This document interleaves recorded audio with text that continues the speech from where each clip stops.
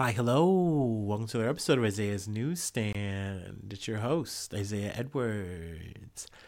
The date is January the 29th, 2024. Hopefully this episode finds you well, in good spirits, and high hopes. As for me, I'm doing pretty good. Work was work. We're back at it yet again. Sick watch. The sickness continues. It's definitely official. I got a little cold, little sinus infection, but we're handling it okay. Overall, I feel all right. I will say I had one of those eyes bigger than my stomach moments, and I think it was kind of sick related. My food corner yesterday was a kind of scran. I kind of threw a bunch of things on a plate. I was still feeling a BLT, but I wanted to make my version, which is AKA a BLT with an O or onion. So it always feels nice to like make a little BLT at home. I don't know what it is about it. I just love it. So made one of those.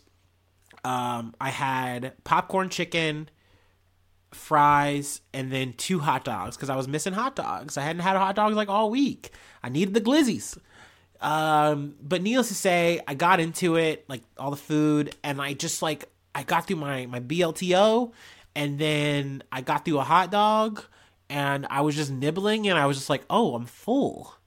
Well, shit. And I hate that feeling because, I've said this to y'all before. I hate wasting, but I hate leftovers, I think, a little bit more, especially these days when it comes to like my weight and stuff. Like, I get like really mentally self-conscious when I know I'm full and I keep trying to do the thing where I keep eating. I'm like, Isaiah, stop it. Like, you literally know better. Don't do this. So, I scrapped it. I moved on with my day, my life, and here we are. Overall, though, like I said, despite the sickness, despite the, my gluttony or lack of gluttony, we're doing good. I'm feeling overall all right mentally. I will say, maybe this is me being a little too personal for the audience, but like, I had a moment at work, and this happens to me, sometimes it's out of the blue. A thought will hit you, and it leads to another one, it leads to another, and it winds up in a bad thought that makes you sad or whatever.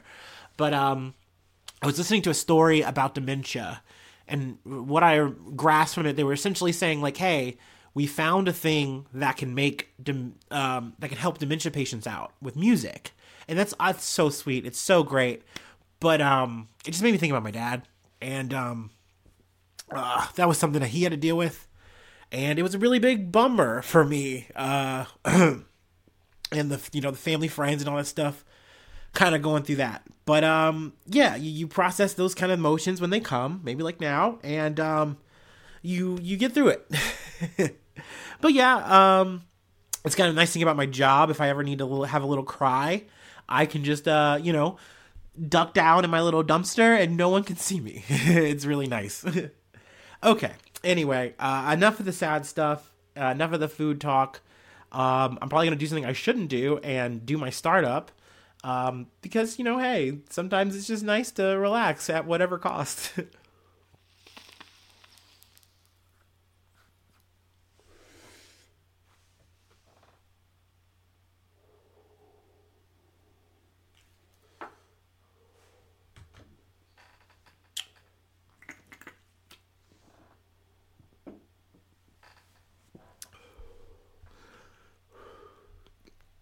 Okie dokie.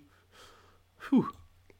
From the Associated Press, Biden says U.S. shall respond after drone strike by Iran-backed group kills three U.S.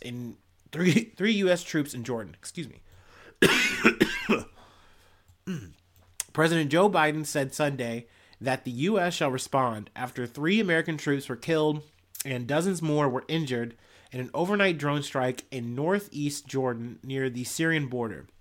Biden blamed Iran-backed militias for the first U.S. fatalities after months of strikes by such groups against American forces across the Middle East since the start of the Israel-Hamas war.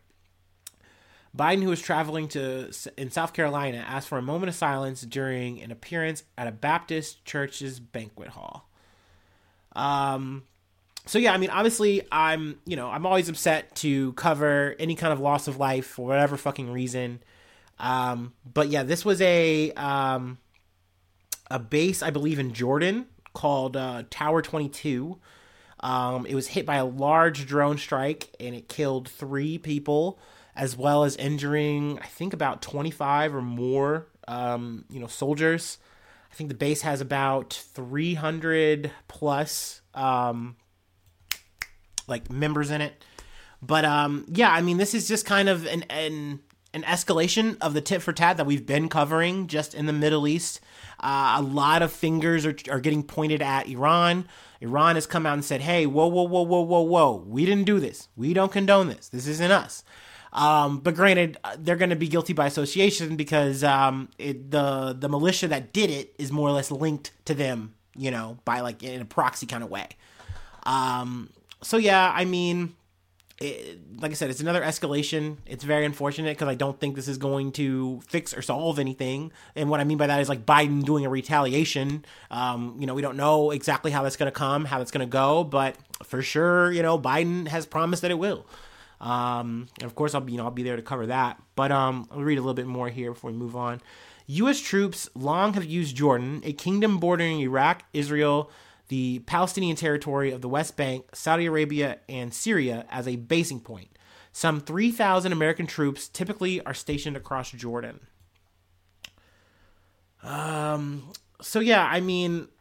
Like I said, any loss of life is unfortunate, but I really hate this shit because I know that the Americans are going to respond in kind. And what I mean by in kind could just be any kind of gruesome fucking war crime. You know what I mean? And it's just going to be deemed as okay by the West and most people because they attacked us. And it's no, like I said before, we've been covering this shit throughout, and not just October 7th, beyond, before that shit. You know what I mean? There's always so much history in these moments. And, they often just kind of get spun as Iran bad. The axis of resistance, they're all bad. It's the axis of evil. I can feel the Western, media trying to make that connotation, every day. And it's very frustrating to me because, all nation states are good and bad. However you want to look at it, they are always doing evil fucking shit. And then, saying it for the goodest of motives and morals. So no matter what side you're on, you gotta see and call out the bullshit. You know what I mean? So obviously, like I said, this sucks. It's bad, but I just fear the retaliation from America because they're gonna fucking slam their fucking fist on the table with this shit. You already fucking know. So yeah, but like I said, I'll be here to post it. Unless I get sick or die, that'd be fucked up. All right, let me not get too morbid. Let me move on to the next thing. Back to farmers, dude. This might be the year of the farmer, bro. I didn't expect that, but it might be it. Let's get into it. From The Guardian. France warns farmers that blocking Paris market will be the red line in protest.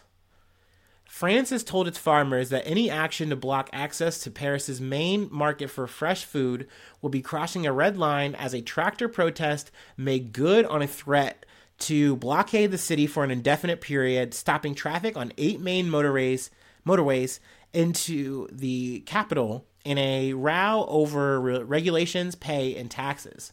Now, I think this is something that maybe the average simpleton mind like myself, if you tell me, oh, the farmers are going to protest, I'm thinking they're just going to do a vanilla protest like everybody. You know what I mean? And for example, when we talked about the UAW protest, we didn't see a bunch of motherfuckers roll up in cars blocking streets and shit. You know what I mean? You just saw the typical picket lines. But honestly, I fucking love that Germany and France have literally put their literal career into this protest. No, bitch, these tractors are on the street. These tractors are in the way. You want to get around them every single day, every single night? Okay, it's either this or pay us what we need to live. Because this is what we're asking for. And I fucking love that. I'm sorry. I 3 fucking cheers for them. I'm rooting for them all the fucking way. For France, though, essentially they're trying to make this quote unquote red line, I feel, because they really want this shit to stop. They don't want to be impeded by yet again another protest. I mean, shit. Last year, France was fucking on fire because they raised the retirement age. People were like, hell the fuck no. So they just don't want a repeat of that in 2024 in any kind of way, shape, or form, fashion. So they're like, yo, y'all gotta be quote unquote civil about this.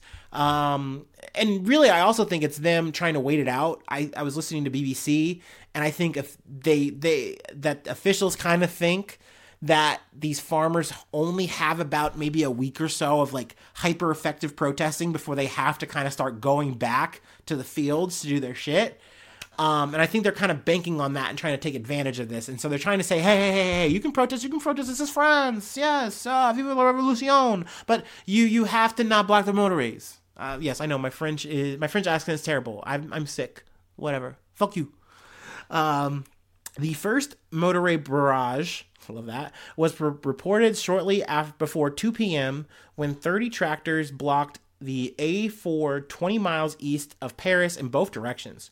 Shortly afterwards, the A13, about 35 miles northwest of Paris, was blocked in the direction of the capital. Tractors were reported to have blocked other main routes into and out of the city, forcing motorists to use congested side roads, which they also said were blocked. I mean, if they are trying to like surround this shit, I gotta give them fucking credit. They are more effective than the IDF, I think. I mean, they are really down to fucking like get what is theirs, and I fucking respect that shit. Hell yeah. Farmers, particularly the country's thousands of independent producers, say they are being strangled by EU and French bureaucracy and regulations and claim the traditional way of rural life is facing collapse. They are demanding fair prices for produce, the continuation of subsidies on the agricultural diesel used to run their tractors and other vehicles, and financial aid for organic farmers. Yeah, I heard someone talk about this in an interview, and essentially they're saying, like, look, we are working for our way of life, and currently, as things stand, we cannot live on the wages that we make. Like, it is not worth it, and it has to be worth it. Like, you guys need the things that we make. And you know, I respect the fuck out of that. I respect the fuck out of motherfuckers getting active in a real, effective way. No performative ass fucking bullshit. You're on the streets to fucking make change for yourself and your fucking family. It's not a goddamn game. And I say this and I tone it this way because the next article, in my opinion, does not do that. But let me wait. I'm getting ahead of myself. My bad. There is a Germany update that I'm about to miss here. On Monday, hundreds of German farmers used tractors to block ports, including Hamburg, one of the busiest European hubs for container shipping, and protest at plans by the German Chancellor Olaf Scholz to scrap agricultural subsidies. The government has partially compromised, but not enough to satisfy angry farmers. Because it's not enough. It's just simply not a fucking enough.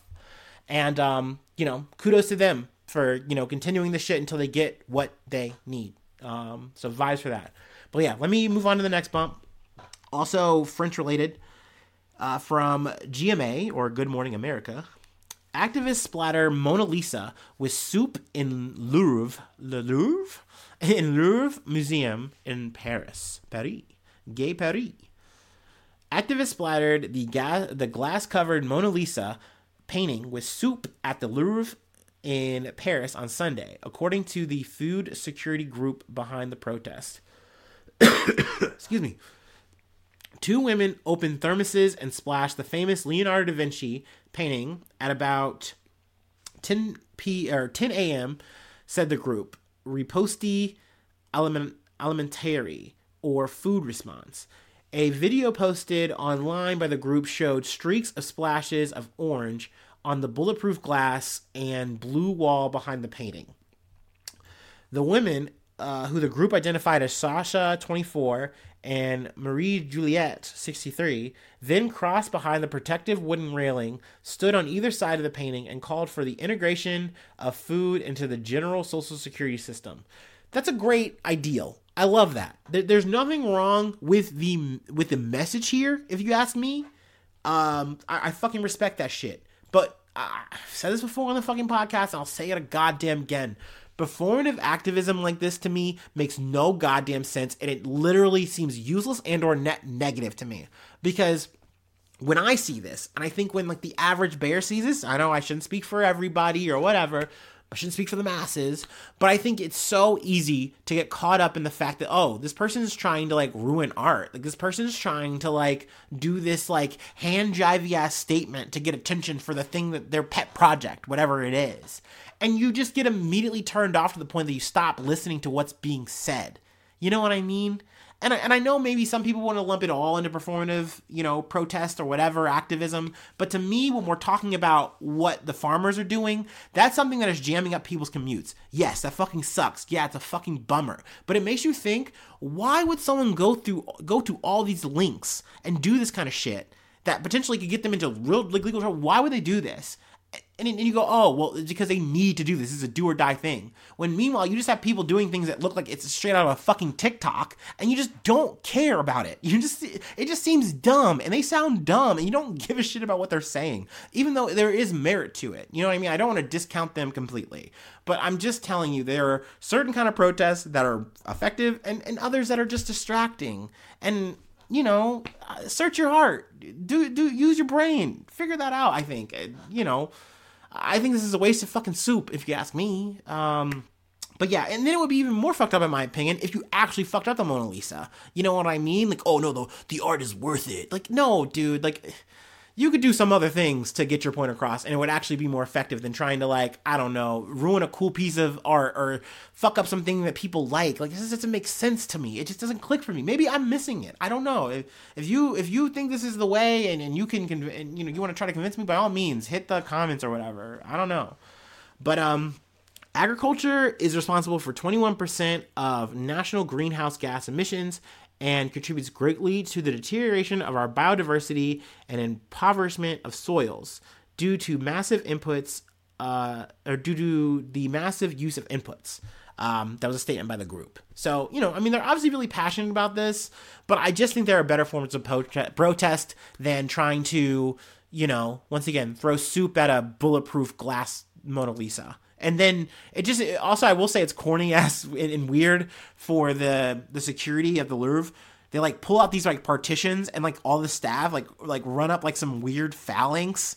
And I'm like, well, this isn't helping either. And it just looks like the saddest like performed thing you ever see. And these always look like that to me. I don't know. That's it. That's all I have to say about that. All right, we have one more thing to talk about, and I'm going to call it good news. I think it's great. I love space. I love space news. So yeah, let me take my break and then we'll get into it.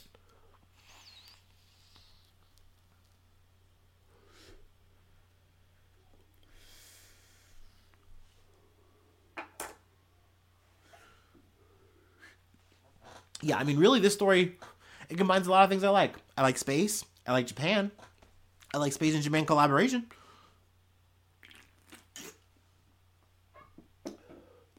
Not quite as cool as Hello Kitty Gundam crossover. That shit is legendary, but, it's up there. Okay.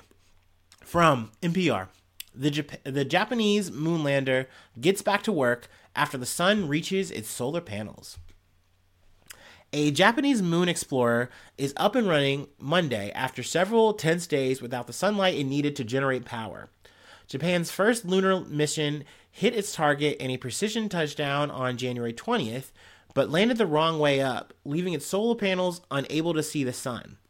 But with the dawn of the lunar day, it appears that the probe has power. The Japan Aerospace Exploration Agency, or JAXA, said Monday that it successfully established communication with the probe Sunday night, and the craft has resumed its mission, taking pictures of the moon's surface and transmitting them to the Earth. After a last-minute engine failure caused the Smart Lander for Investigating Moon, or SLIM, to make a rougher-than-planned landing, though people gave them so much credit for how accurate they were and how good of a decision it was on how they made it happen. They're like, yo, that was super cool, kudos. JAXA used battery power to gather as much data possible about the touchdown and the probe's surroundings. The craft was then turned off to wait for the sun to rise higher in the lunar sky in late January. So I gotta tell you guys, I gotta be full real here, full disclosure. I had heard about this shit maybe a day or so after, and I was like, oh fuck, it looks like a mission failure. They had a soft landing, and that was cool, but it looks like the thing's fucked. And I was so upset because I was like, oh man, this is so cool. I just told you guys how cool it was, and it was they made it the impossible happen a little bit. And I gotta tell you guys that this is a failure. And I was like, wait, let's just hold out. I'm sure I'm gonna get another update, good or bad. And, we'll update then. And I'm so glad that the update was good and that they, were able to pull off yet again another miracle and actually get the thing back up and running. I will say, though, I learned today, once again, listening to BBC, that a lunar night is like 14 days. So like that's deep. That's crazy. They don't get much sun. I mean, I guess they do. Like, it's just all with the turning. I don't know. I'm no scientist. I'm no astronaut. Anyway, let's see here. A black and white photo posted by JAXA on social media showed the rocky lunar surface, including a rock the agency said it had named Toipudo after seeing it in initial images. You can guess why it's called Toipudo. It looks like a toy poodle. Excuse me. I hit that burp raw. My bad. The probe is analyzing 6 rocks, all of which have been given names. Have been given the names of dog breeds. Slim is expected to have enough sun to continue operations for several Earth days, possibly until Thursday. JAXA said it's not clear if the craft will work again after another severely cold lunar night, which I said lasts a long time. Just a very cool, interesting update. I'm glad it was good news that we kind of get to land on, if you will. And that's the episode. If you'd like to help out and support, I do have a Patreon, patreon.com/Isaiah News. I shout out all my newsies at the top of the month and plug a project if you'd like. And then let's see. Free ways to hit me up, IsaiahNews1@gmail.com. Feel free to hit me up on all the socials, Facebook, Twitter, etc. You can follow me or the podcast there. Hit me up there. A super good way, great way to help out the podcast, subscribing to the YouTube, telling your friends, subscribe to the YouTube. They don't even have to listen. Just tell them, hey, just hit that button just one time for the one time. Just do it. You know what I mean? What a crazy guy. It'd be so wild if you did that. Just boop. And that helps out a ton. Thumbs up help out a lot. Cool little comments. That's always well and good. And I mean, but hell, you know what? You're a fucking legend for even pressing play. And you're a mythic legend for making it all the way this far, making it through all the burps and all that. Like, you're a mad lad. I love that for us. That's great. Hopefully I see you soon for some more good news. I love you. Bye-bye. Mwah.